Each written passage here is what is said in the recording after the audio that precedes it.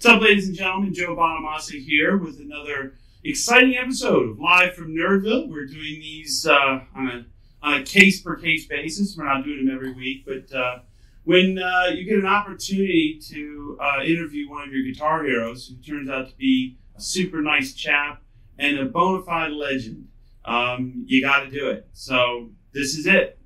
My 45-minute chat with the legendary, the one, the only, one of the best ever, Robin Trout. My pleasure, mate. Yeah, I've been listening to the new album all morning. It's really great. I mean, Thank really you. good stuff.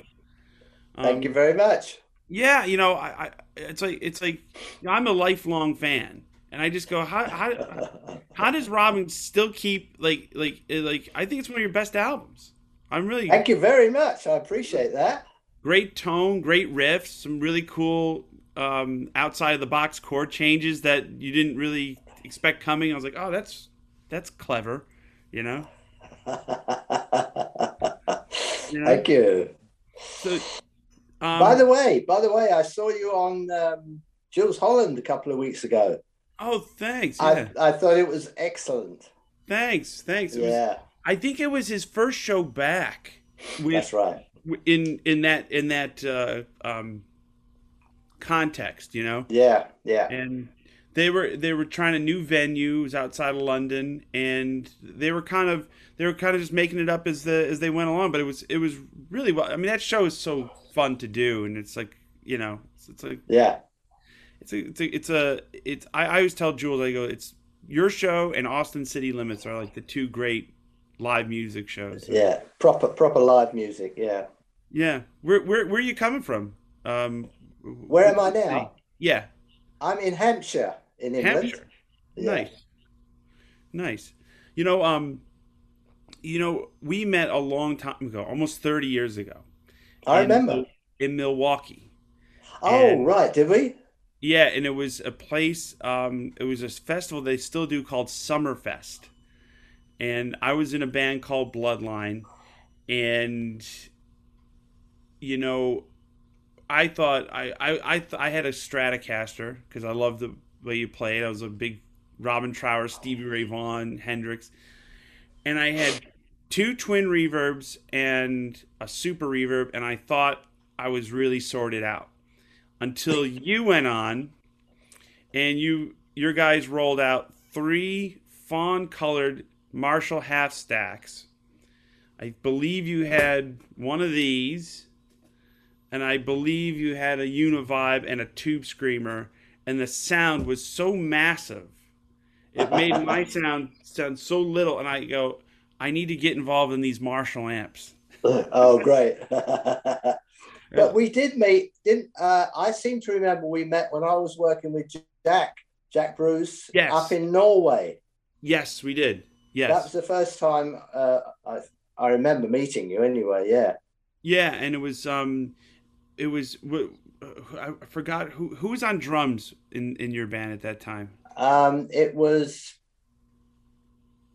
oh, don't get old. Yeah, yeah. It's gone completely out of my mind. It'll come back to me in a minute.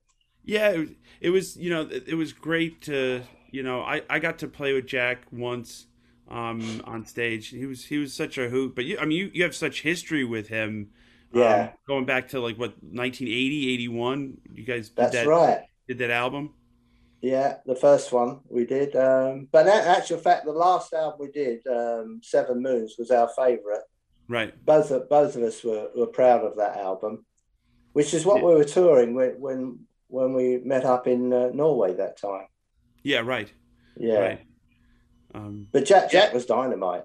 he was dynamite. And Yeah, the fact that he could sing and play bass like that at the same time, I it's know, like ridiculous. you just go, you know, he's one of those kind of players and musicians. You just go save some talent for the rest of us. I mean, he just had it all. Yeah, He had it all, yeah, that's it. and fretless. It was fretless because when I played with him, he played like a fretless bass, and his intonation was perfect. I'm like, how are you I doing all know, of this? I know. Yeah. Yeah, I wouldn't let him use the fretless playing with me. Good, good. Too jazzy for me. Yeah, and it's like if you're playing with a fretless bass player, they can never accuse you of being out of tune. You're like, wait a minute, Yeah, man, yeah. I got the snark. I'm sorted out. Yeah. I, one of the craziest things ever was I learned when we first started touring Europe that when you go over there, that you have to make sure that the Hammond organ is either a UK or European spec, or you have to have a switch on it that has 50 hertz, because if you ship an organ over there that doesn't have that switch, and you set up and play without a sound check, your organ player is considerably out of tune from the rest of the Yeah, band. I that's learned right. that the hard way. Yeah, Yeah, yeah. but what any plans to tour anytime soon? No, no plans. I mean, I would love to come and play again. Yeah, I really miss it, but it just, I don't know. I'm just worried about COVID. It's. right, I will get out there as soon as I can, as soon as I yeah, feel safe. You know, right, yeah. right. What How did you get on? You've been touring. we did, I'm happy to say we made it 88 shows without a case of COVID, and Wow. in our camp, and then we had luck. Well, not luckily, but fortunately for the show part of it, we had 7 crew members catch it in 2 days, and luckily we had a day off after the seventh guy got it, and we everybody went to their hotel rooms and didn't come out, and it didn't spread after that, and we didn't have to cancel any shows, and Great. but it was kind of shockingly normal when Yeah. we've been toured. It's kind of like, especially in Europe, I was like, wow, this is pretty much the same way as I remember it. That Yeah. you Right. didn't see Right. anybody with masks on, and I was like, we're gonna play the gig. Life Excellent. goes Well, on. you did well to get through that without catching it. Yeah, you did very Yeah, well. I know people that waited 2.5 years, went out in 1 week's time, had to come home because everybody got it. Yeah, that's What's the other side of it. what was the last show you played? Was it pre-COVID? Yeah, it was. Last show I played, I think, was Seattle. Hmm. Yeah, yeah, What what do you think it was? Because my dad turned me on to your music. He was one of the biggest Robin Trower fans, and so am I. And your music was always played heavily on the radio in the U.S.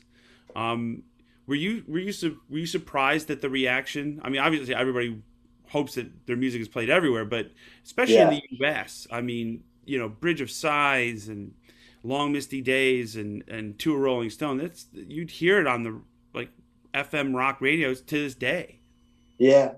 That's it's great, isn't it? I mean, I think I was very fortunate to come along at a time when FM radio was really at its strongest. Right. It's faded quite a bit since then, but Right. yeah, I just think the timing was lucky. Also, the other thing was that when we first started coming into the US, we were supporting like very big acts, Right.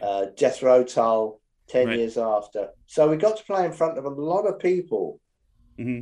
so great promotion, really great.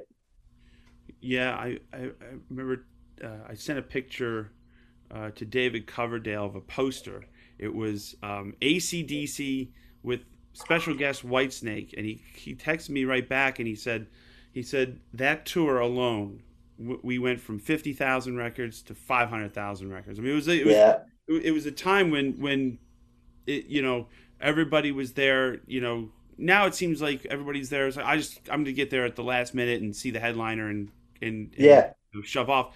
But it was like you discovered a lot of your favorite bands in support slots of other acts. yeah, definitely, definitely. That well, I know that helped us break Bridge of Sighs. There's no doubt about it. It broke that album being on those big tours. It's funny. I was reading that because you're known as a Stratocaster guy, the Strat guy, and it was Martin's guitar. I read this thing. It was like Martin had a guitar. Martin Barr from Jethro Tull had a Strat that you were messing around with at like a sound check, and you're like, "This Yeah, is it. No more Les yeah, Paul." absolutely. That's exactly what happened. I mean, he had. We were doing a sound check, Procol Harum, supporting Jethro, and Martin's second guitar was a Strat, and I very rudely picked it up and played it without asking. Right. But I plugged it into my amp, and immediately it said hello. You Right. know, I think I went out and bought one the next day. Were you using Les Paul standards before that? Um, I think I had a Les Paul. What were they called? The ones with the white surrounds around the pickup. Oh, Um, oh, solid Les yeah, maybe the Paul. Yeah, gold yeah. top. Anyway, Right. it was a Les Paul. Very heavy guitar, big Yeah. chunk of wood, you know. But great guitars. But it just that the Strat had what I would call a vocal quality. Right. You know, when you're leading, Hmm. like a human voice quality to Yeah. it. Yeah. Yeah. Because it was always something that, like, I kind of go back and forth. Yeah. I play the Les Paul. I play a Strat when I need one, and but What was I that? What were you using on Jules Holland? Was that I a was telly? Was it? I was using something that looked like this. It was an ancient Telecaster. Right. But did you have humbuckings on that one that Yeah, you it used? had the Yeah. humbucker, and Yeah. That was good. Good tone. that's the way I got it. And it was interesting because sometimes a trip to a Mexican restaurant and one too many margaritas pays off. That's how I got that guitar. All right. There's a restaurant here in LA called El Compadre. It's on Sunset, and I was there with a couple of my guitar playing buddies. And my friend Kirk was like, "Hey man, let's have another margarita." I'm like, I'm okay. I'm good." So peer pressure. I joined him for the margarita, the second one, and we walk across the street to Guitar Center in Hollywood, which is literally across the street. And I Right. walked into the vintage room, and there it was, just sitting on the wall. And I'm like, Right. I don't care what this cost me. And I went home with it that day, and I played probably 1,000 shows on it. And I'm Yeah. like, hey, Good tone. yeah, thanks. Um, speaking of sound, you were nice enough. Not a lot of people know this fact. You were nice enough. I still own three of your fawn color stacks. Yeah, that's right. Yeah. You were nice enough to sell me the cabinets, which is the first time I saw you in '93. Those straight cabinets were the same ones you were using, Yeah. and I noticed when I got into them, there were some cabinets you were using Electro Voice speakers. You were using 12Ls, which is a Yeah. kind of a secret weapon that not many people know about. Yeah. Yeah. Very, very punchy. Yeah, Yeah. But I hadn't played those for so long. I thought, well, we might as well just get rid of them, you know. But yeah, I, I like the vintage 30s, the Celestians. That's what I play now. right. Are you using what? Because I know you. I mean, everything you play through sounds like Robin Trower. It's this. It doesn't matter. It doesn't matter. I mean, are you using new Marshalls now, or are you still using the old tops? No, I'm using. I say new. I mean, I've had them a few years now. I on that album, on the new album, I'm using a what they call a blues breaker, the Huh? 212 20 watt combo, and the 50 watt through a 212 Hmm. open back cabinet. The 50 watt is a reissue of, I think they call it 1989 or some Right. name like that. Yeah. Anyway, so it's a combination of those two, and sometimes I would use a vintage modern 100. Hmm. Sometimes I would use a 800 JCM 800 reissue, one of the new Right. ones. But it's always a combination of two. Right. So either be a 50 and 100, or the Blues Breaker and the 50, or Blues Breaker and 100. I'm always mixing them up, you know. It sounds And great. one would be marked with a 57 Shaw, Mhm. and the other would be marked with a ribbon mic. Right. Yeah, to get a nice smooth thing happening, you know. Where did you record the new album? Mostly it was recorded at a place near me in Newbury, Hmm. and also after we'd been in lockdown for a while, I decided I would try and upgrade because I'd written so many new songs. I wanted to include them in this album. So I went to Livingston Brown's studio over in Surrey, Hmm. and did 4 new songs there. Right. So it's a combination of those 2 studios. And Livingston played bass on those tracks, right? He played bass on 3 songs. Yeah, Right. And you played bass I played on, bass on the rest of it. Yeah, yeah. which when I read that today, I was like, I never would put that together. Like that's Robin playing the bass, you know? Well, I like to come up with the bass parts Mhm. because I try and get them integrated with the guitar part. So Right. who better to sort of do that than the guitar player, you know? I Do you use a pick on the bass or do you play I like? do. I play with a pick. Yeah, yeah, I I own basses, you know. I have basses. I'm not a bass player. I just find myself like soloing with 4 strings sometimes. I have no groove. I have absolutely no groove, you know. And it's like I always I'll loan my basses to, you know, different people like when we do sessions. And I'm like, yeah. that's the way it's supposed to sound. You know, it's like I'm like I can't get anything out of it. I really enjoy playing the bass. I think it's great because the last few albums I've built all my tracks up from drum machine, you know, Right. like computer drums, guitar part, guide vocal, bass. Right. You know, go that way, and then once I'm happy with, you know, most of it, I bring the drummer in, Hmm. and that way I can sort of arrange everything exactly how I want it.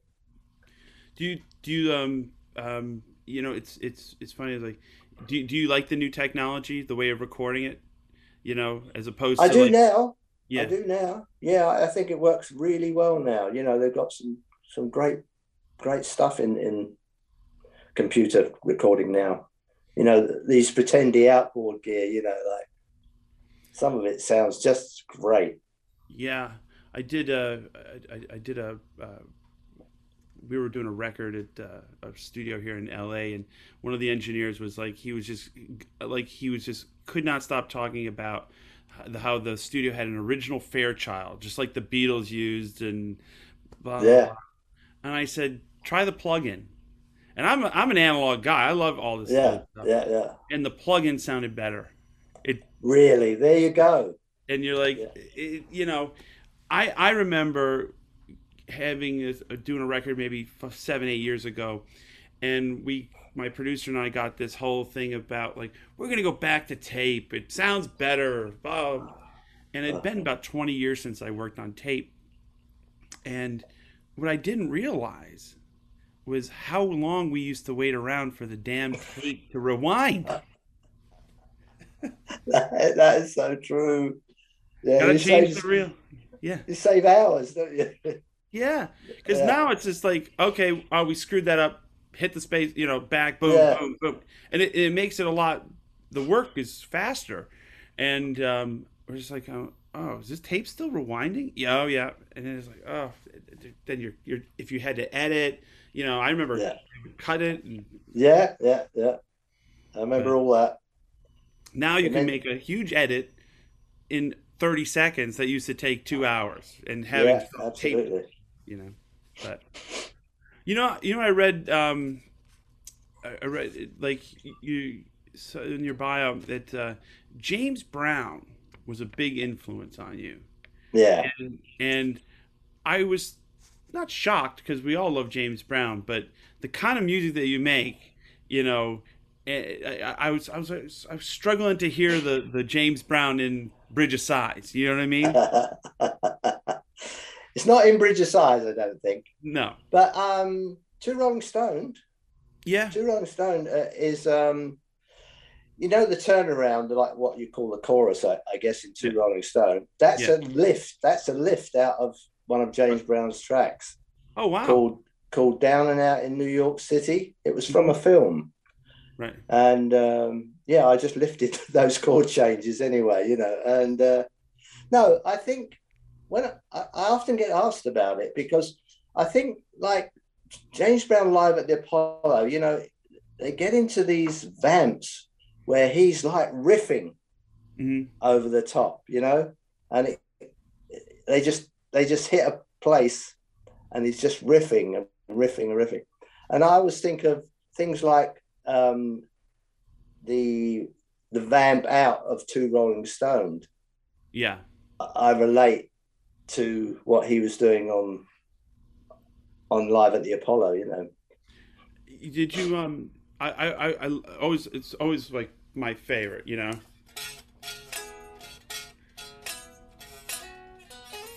You know, Uh, I jammed for hours with that. Okay, that was on repeat. And I always wondered, was that improv? Did you write that specifically for that song, or was it just something you started and the band went with you? no, no, I had it already. I had the idea of at the end of the song of of that breakdown in the Hmm. vocal right at the end, and then I came up with that riff, and then I'm pretty sure we were playing that song live before we went in the studio, though. Right. Yeah, You know, I miss the days where you can play new material live. You know, now it's like if you do that, everybody's got their phone and they record it, and it's old news yeah, before you even get in the studio. You're like, you know, it's okay. You know, I'm not complaining, but uh, used to be able to work some stuff out without having it out there, you know, for all yeah. to see. You know, That's one of the downside of the whole digital thing, isn't it? yeah, Yeah, used because to be I much. think that I do think bands, you know, young bands, they don't get to work it out live, you know, like Right. we did when I was coming up anyway, you know. Yeah. I mean, like that's the thing. It's like you know you take you know get a hot band off the road. You know, you're nailing that stuff in the studio in one take. You know, it's like it's Yeah, a gig. absolutely. Yeah. You know? Uh, I always wondered who is involved. Where did you? Because the end of Two Rolling Stone, it's like there's some crowd noise. yeah. It's like there someone's like, "Come on, Robin, do it." You know, Yeah. who was that? Well, we just got everybody who was around, you know, like the Right. crew, Hmm. me, Jimmy, Reg, you know, we just went out in the studio and pretended like we were having a party. Nice.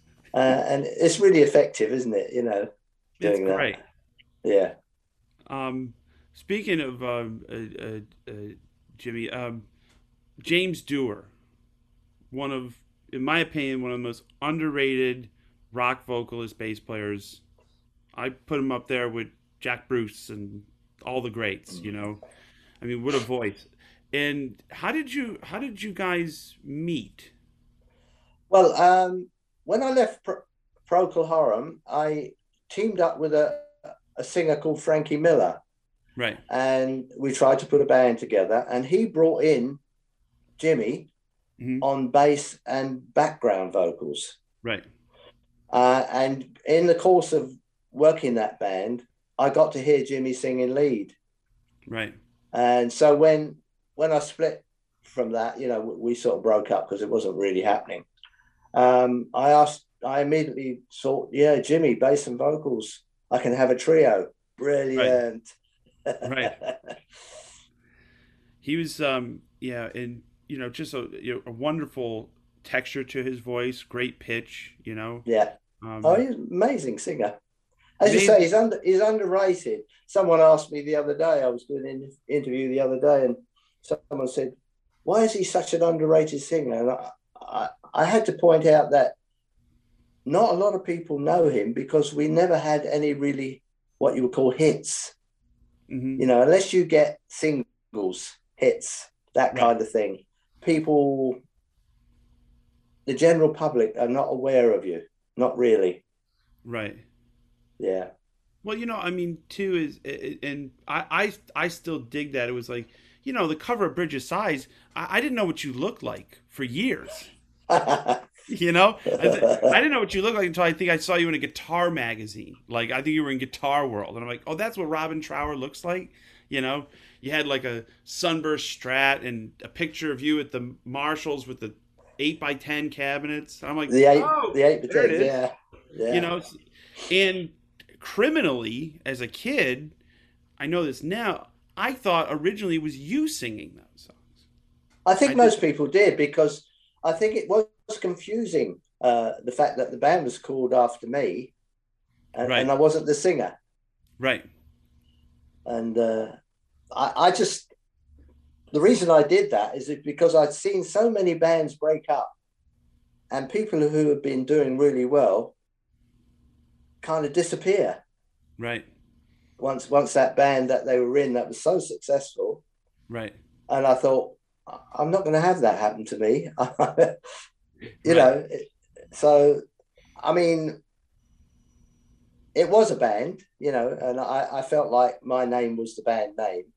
right. We, Jimmy and I were, equals really. Yeah. That's the good thing. I always say the one person they can't fire from the Joe Bonamassa band, Joe Bonamassa. Exactly.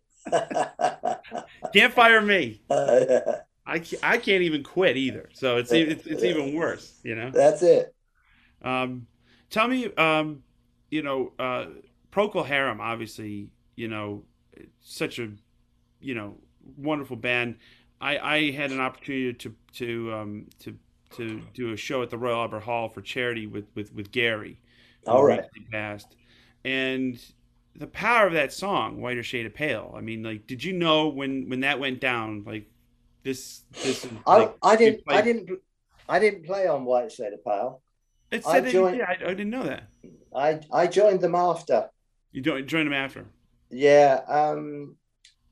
I think what happened was they had White Shade of Pale out and they've been trying to record some new songs at Right. that time. And they decided to get rid of the guitar player and the drummer. So Gary asked me to come in and BJ Wilson on drums. Right. So, because they wanted to do an album. So, yeah, so they were number one when I joined them. Oh, that's okay. That's not a bad Yeah, thing. yeah, that's a good start. How did Yeah. um how long were you in Procol Harum? I think about 5 years. Okay. Yeah. It was a great schooling for me. I learned about recording proper studios, touring in the US in particular. That was a great learning curve doing that. Right. So I think being in that band and making a little bit of a name, I don't think if I mean I said the other day if Gary hadn't asked me to join Procol Harum, I don't think I'd have had the career I've had. Right. No way. So it was a big boost up. Yeah, I mean, you know, for me it was when I first would tour Europe or the UK. It seems like the grass is always greener. Like English artists would come over here like, oh my god, we're in Oklahoma. Yeah, yeah, We're just like, okay, have fun. yeah. Me, I'm like, I'm in London or I'm in Berlin or I'm like, and it's like when we came over there for the very first time, it was so exotic. And I was like, because I'm such an Anglophile and love English blues and blues rock, my whole life has been that. And I was like really shocked when I first got to the UK 20 years ago, more now, was all the UK players, at least the younger ones, were playing like Stevie Ray Vaughan. They were copying the Americans. Yeah, And yeah, here, yeah. and here I am, the American, coming over and copying people like you. So much so Yeah. that they thought I was English for a long time. I mean, Wow. it's like I would meet people either abroad or here And they're like, "You're not English." I'm like, "No, I'm from New York, man." With a name like Bonamassa, you can't be from New York, haven't Something, yeah, yeah, exactly. I should either own a chain of Italian restaurants or be a guitar player. So, when did you first discover the blues? Because in England, it was a huge deal, and you? so much so that our homegrown stars like Muddy and John Lee Hooker and found big audiences in the UK, and they couldn't sell out 200 seats here in the US. Yeah, that's right. Yeah. Um, I was very fortunate. We used to have a place my father owned, which was a cafe, and we had a jukebox. And luckily enough, one of the local guys was importing music, 45s. Right, He was in touch with a shop in Memphis, and he would send money. They would send him singles, right, and he used to put some of them on the jukebox. So I got to hear some stuff very early before it was even released in the UK. And the first thing I remember really hitting me hard was 3 O'Clock Blues by BB King. yeah, Now this is right early 60s, 62 maybe, 61, 62. I was in a band called the Paramounts with Gary Brooker. right, And so, I started to hunt down and get hold of BB King stuff. And that was the beginning of it. right, And then they started to release like Howling Wolf and Muddy Waters, slowly but surely. I mean, they were years after these tracks had been made. right. And I can remember hearing Howling Wolf's Smokestack Lightning, Mhm. and being absolutely bowled over. And Yeah, I still think to this day that Bridge of Sighs is a knock on from Smokestack Lightning. The vibe, right, right. the deep vibe on that record, Yeah, it was the first thing I'd ever heard like that. right. And there hasn't been much like it ever since, to be honest. Yeah, Wolf's voice was so haunting. You know, Absolutely. Yeah. when I heard "Evil" for the first time, I go, "Boy, I believe that." Yeah. Very convincing. Yeah, I'm like, you had me at the first verse, dude. You're Yeah. good. Yeah. Yeah, and it was it was interesting because we first heard the blues criminally. We first heard the blues because it was re-imported back in the form of the Jeff Beck Group, Led Zeppelin, John Yeah. Mayall and the Blues Breakers, you know, Robin Trower, and it was like Eric Clapton was a big influence, a huge influence on me, and I'm like the first time I heard the blues was further on up the road, Eric Clapton's version, not Bobby All Bland. right. All right. Right. And but again, it's like however you get to the where you need to go, that's your musical journey, Well, that's the door. They gave you the door in, and you Mhm. were able to go and look for the real deal Yeah, from there. Yeah. yeah, and it's like, but it all coalesced for me because I love the sound of the British blues rock because of it was the way the guitars sounded. It was Right. it was bigger. It was like Yeah. fatter tone, and you're just like, man, I sit for hours. Still to this day, look around. I mean, I sit for hours trying to. I'm still chasing that. I mean, it's like it's because of how effective those records are. Well, we're all still chasing something or other. Yeah, I know I am. I'm messing around with setups and different uh, pedals. I mean, yeah. I've just discovered something lately that Full Tone make called a Secret Freak, Hmm. which maybe you should try if you're looking Yeah. for. I used it quite a lot on the new album. Is Um, it is it an overdrive pedal? yeah, an overdrive, but it's got a frequency selector on it, Ah, and you can mess around with it for hours. But yeah, I really like it. It certainly suits neck pickup that I mostly solo on. It suits it very well. yeah, yeah. I mean, I will be chastised by my friends who know I'm interviewing you today if I don't ask you about The this. Univibe, yeah. I can't believe you got one in such good condition. I have Yeah. two. I have one still in the original box. Wow. Um, They're ancient now, aren't they? the they do a thing, and the first time I heard a Univibe was Bridge of Sighs, Right. and it's like, how did you discover that? Where because these were made in Japan, I was in Manny's in New York in right? When I was in Procol Harum, and I was just trying out everything that they had, and they had one there, and I immediately Wow, fell in love with it. Yeah, wow, that's it's interesting because that just goes along with another and like amazing stories about Manny's music. You know that about this is almost 7 or 8 years ago when they sold the building and they were going to tear the building down that was Manny's on 48th Street. yeah. I rescued the sign. I own the big sign Oh wow. because of what you're saying. Is I'm like they were going to throw the sign in the garbage. Yeah, They were going to take it to the dump. I'm like, wait a minute. Jimi Hendrix walked underneath bought stuff. Robin Trower bought his Univibe at it's just story after story like that. it's a That historic place, isn't it? the Yeah, history that was because if you for some reason didn't happen to be in Manny's, maybe Bridge of Sighs would have sounded a lot different. yeah. It's Maybe it all would never existed. correct. And it Yeah, was like, and it's to me, it's like that's worth saving. Because yeah, it's definitely, in the definitely. name of progress. You know, but I play a thing called a Deja Vibe now, which is very close. yeah, It's not the same, but it yeah, it does give the similar sort of feeling, you know. yeah. I mean, it's squishy. It feels like Yeah, it's compressing a little bit in a cool way.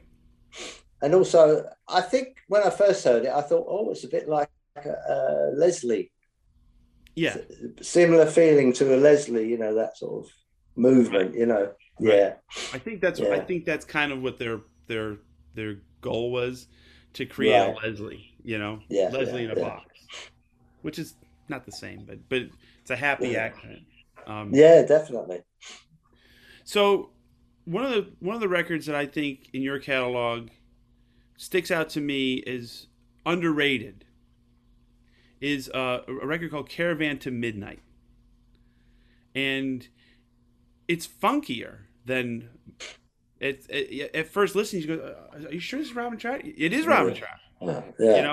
and that song in particular, "I'm Out to Get You." You know, Right. it's like it's a different side. What was the inspiration behind the album? Because the whole album has that kind of theme to it. It's more up tempo, less of the big ballads. It's funkier. Yeah. Well, we before the album before that, we made an album called In City Dreams, Yeah. and for that album, because Jimmy and I were such big Johnny Taylor fans, Hmm. we asked the producer of Johnny Taylor Right. to come and do In City Dreams. Right. So, and that was the first time we used Rusty Allen on bass. So that immediately was funkier. Right. Bill Lorden on drums, Rusty Allen on bass, Jimmy on vocals, me on guitar. And so the next album was Caravan to Midnight, and that was an extension. Gotcha. You know, we carried on in that vein, doing more, you know, I would say more R&B kind of rock and Right. roll. Yeah, Right. Yeah, it's a great album.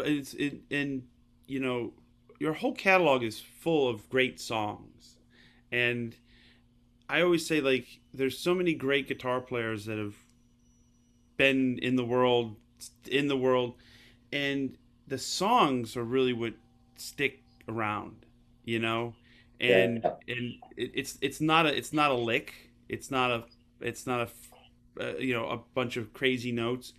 It's the song, yeah, and chances are it's a lot simpler than you think. You know, I mean, Yeah, when you go into Bridge of Sighs, the whole crowd goes nuts because they know it's coming. Same thing with Long Misty Days, Daydream. You know, like the list goes on and on. To a Rolling Stone. You know, it's the song. You know, I mean, I yeah. don't think you get enough credit as a writer. You Thank you know, very much. no, I'm serious, and you know, Yeah. it, because without the song, there's not a lot of vehicles for just mindless guitar playing.